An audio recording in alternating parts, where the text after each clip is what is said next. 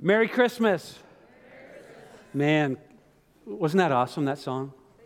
Wasn't that? It was amazing. And I love Christmas Eve. How many of you love Christmas Eve? Okay, how many of you love Christmas Eve more than Christmas Day? Oh, just me? Oh, no, there's a few of you. Good. No, I just do. I don't know what it is. Maybe it's the songs.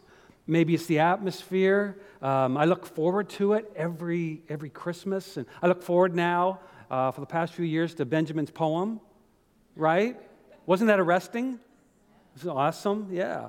And we also, as we approach Christmas Eve and get into this Christmas season, we start hearing about the best of the year. There were some best things, okay? Just in case. The top 10 lists. You know, you got all those lists coming out. The top 10 songs of the year. I won't go over them. The top 100 songs of all time.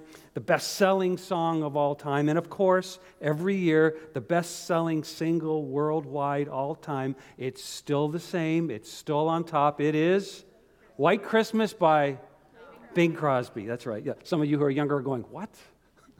Yeah. And while that's all really nice, and it's all very interesting to a few of you, let me ask you, what might be the most important song all time? The most important song. And this Christmas Eve, I'd like to read from the biblical account that contains the announcement of the most important event ever, which was accompanied what many might consider to be the most important song ever, containing the most important news ever proclaimed. It's found in Luke chapter 2, verse 14. It'll be on the screen for you, but it's sung by a really good band. They're called the Angels. Glory to God in the highest, and on earth peace to those with whom he is pleased. It's a very familiar song. We sing it in a lot of our carols. It's in some of our hymns and songs that we sing throughout the year. It reached number 1 in Bethlehem, by the way. It's a one-sentence hymn. Have you ever noticed that? A one-sentence hymn that defines all human need. And in describing what our greatest need is, every one of us in this room, everyone watching, everyone who has ever been born on the planet, except Jesus Christ, it explains the mission of the baby, Jesus Christ, in that manger, that there is nothing else.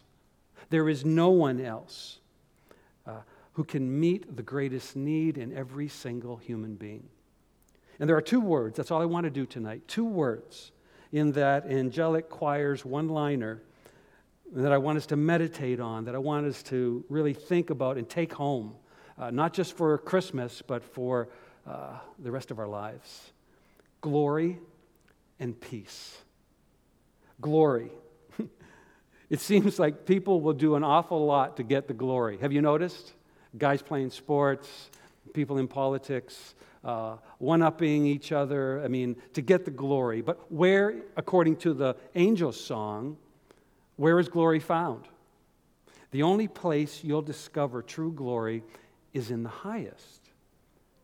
And where is the highest? God. There is nothing, no one higher than God. Imagine what the world would be like for just a minute. This is really going to make you imagine. Imagine what the world would be like if every person existed with the sole intent to bring glory to God. What a different place it would be. That's the way it was meant to be, right? Right from the beginning. But in a very sad moment of disobedience and rebellion, our great parents, Adam and Eve, they chose to live for their own glory, not the highest glory. They flipped the pyramid. They put themselves on top and moved God down a little bit, which you really can't do. And it was their desire to do this. Glory of the creation over the glory of the Creator. It's nuts, I know, but it happened. And you and I, and every human who has ever existed, has perpetrated that rebellious, selfish intuition ever since. All human beings, all of us, live in the middle of personal glory wars. Some are very brash and bold and arrogant about it. Others are really humble and quiet, and you might not even know that they're seeking some glory. Whether it's anger during traffic, which I know none of us have ever experienced. Maybe it's a flash of jealousy because someone has something and you're like, How come? Maybe it's the pursuit of things, like material possessions, something that you really crave and you really want and think you deserve. And they can give you this temporary appearance of having some sort of glory or having made it. Or maybe it's just your fierce pride. There are lots of other glories that compete in our hearts. We want people to take notice of our existence in some way, just acknowledge it. And whenever our relationships experience conflict, it's because the glory of God is not the sole intention of our heart. And we are still in need for what that baby in a manger came to do and came to give. So only God is deserving of glory, right? Everybody? Amen? Only God's deserving of glory. Only God is worthy to receive glory. That's why we sang these songs, as beautiful as they were. You will find the glory that you are thirsting for in God alone. And the second word is peace. And peace, like glory, everybody desires it. But unlike the desire for glory, which some might hide because they're embarrassed, we're more inclined to openly admit to each other that we want peace. Who doesn't want peace? Okay, nobody puts their hand up. Yeah, exactly. And where is peace needed today? Well, not in the highest. It's not needed there. The only place that needs peace is here on earth. And the God of glory has come down to earth from the highest to bring peace to the lowest. That's Christmas Eve. That's the message of the gospel of Jesus Christ. Imagine again, this time, what would the world be like if every person lived at peace with God? What a different place this would be. Only peace with God will allow us to experience peace with ourselves. Not because we're healthy, not because we've got abundant resources, and not because we might be a little bit better than somebody else, but because our hearts would be at peace, knowing for a certainty that we are guarded and we're protected by the only one who actually rules it all, who controls it all, where safety from judgment comes from, God alone. And Jesus delivered to a man, seeking to know the truth about who he was and why he had come, with this statement in John chapter 3, verses 16 through 18. For God so loved the world that he gave his only Son, that whoever believes in him should not perish, but have eternal life.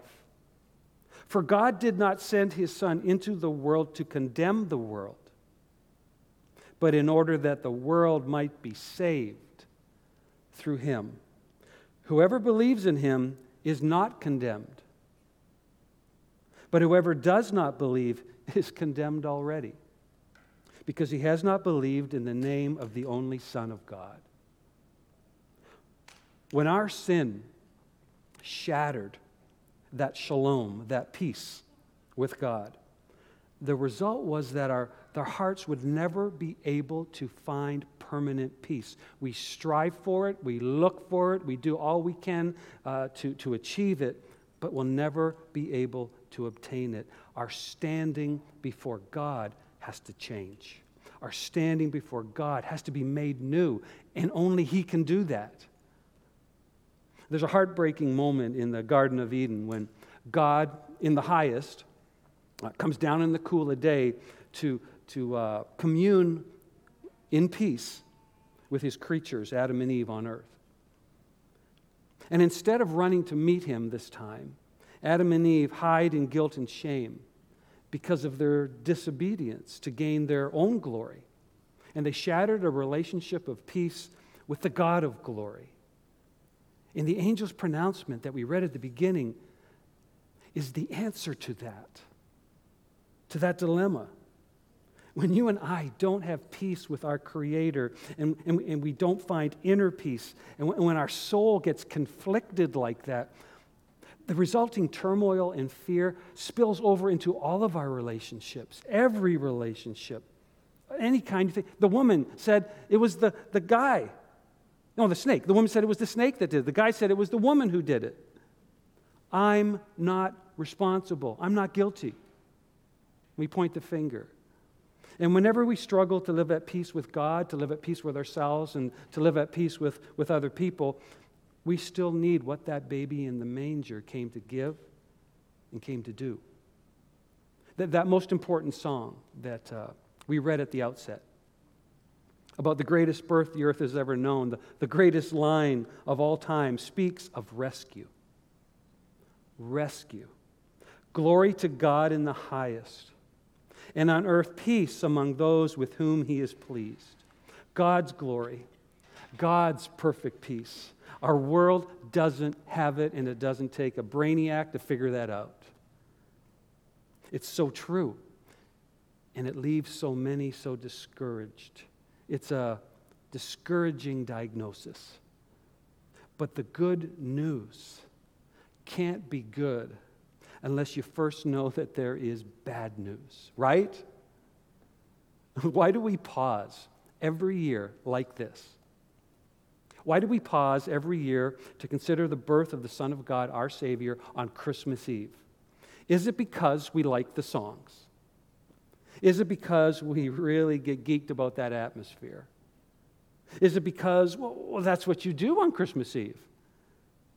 Or is it because our only hope, because of the bad news about each of us, is Jesus? Is He the reason we are here tonight? 3 verses before that most important song, in Luke chapter 2, verse 11, the angel of the Lord proclaimed the life-changing good news. For unto you is born this day in the city of David a Savior who is Christ the Lord.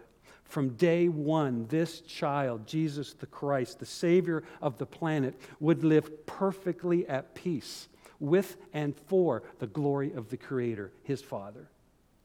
Something you and I couldn't do.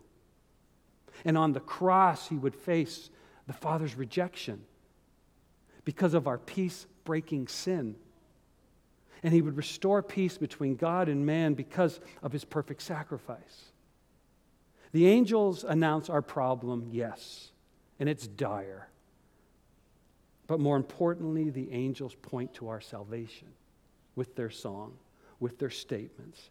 Jesus came to reclaim. He came to rescue. He came to restore wandering hearts and conflicting relationships. As you give and as you receive gifts this Christmas, maybe some of you are doing it tonight, maybe tomorrow, maybe on Saturday. Remember that this salvation we're talking about tonight is a free gift. By grace, through faith, and not of yourselves. It is a gift of God. And the hope of your life will never come wrapped in paper and placed under a Christmas tree. No, the gift of life was wrapped in swaddling clothes and placed in a manger and would later hang on a very different kind of tree. Consider the gifts you'll receive. Think about them all, what you desire. And rule out the fact, you adults, the very fact that you could buy any one of those gifts throughout the year for yourself. I want you to imagine a child who does not have the wherewithal and the transportation means to go to the mall and buy themselves something. They don't have the personal wealth to purchase their dream toy online. The only way it becomes theirs is if someone gives it to them, if someone acquires it for them. And we are all like children before God. A child's temporary peace comes from those Christmas gifts, which solve their immediate longings temporarily. But all year round, human beings are searching for reality and for truth and for hope, and they're trusting in things, looking for peace in you fill in the blank, to solve their problem of you fill in the blank. Verse 10, but the angel said to them, do not be afraid. I bring you good news that will cause great joy for all the people. Christmas Eve reveals the story of peace for all those who receive Jesus Christ as their peace between themselves and God. Christmas Eve reveals a Savior from glory who brought peace to earth, and it exposes our need for peace. But it also supplies the source of the peace with the Messiah's birth. Would you stand with me? Those of you who are here tonight, stand with me and let's pray. And then we're going to sing one of the classics. And I want you to meditate on the words, Silent Night. Heavenly Father, as we sing praises to you, we thank you that you've given us the greatest gift, your Son and our Savior, Jesus. We stand always amazed in your presence. We bow our hearts and our minds to you and give you focus through this song. And we dwell and meditate on this precious gift of your Son and our Savior, Jesus. In his name we pray. Amen.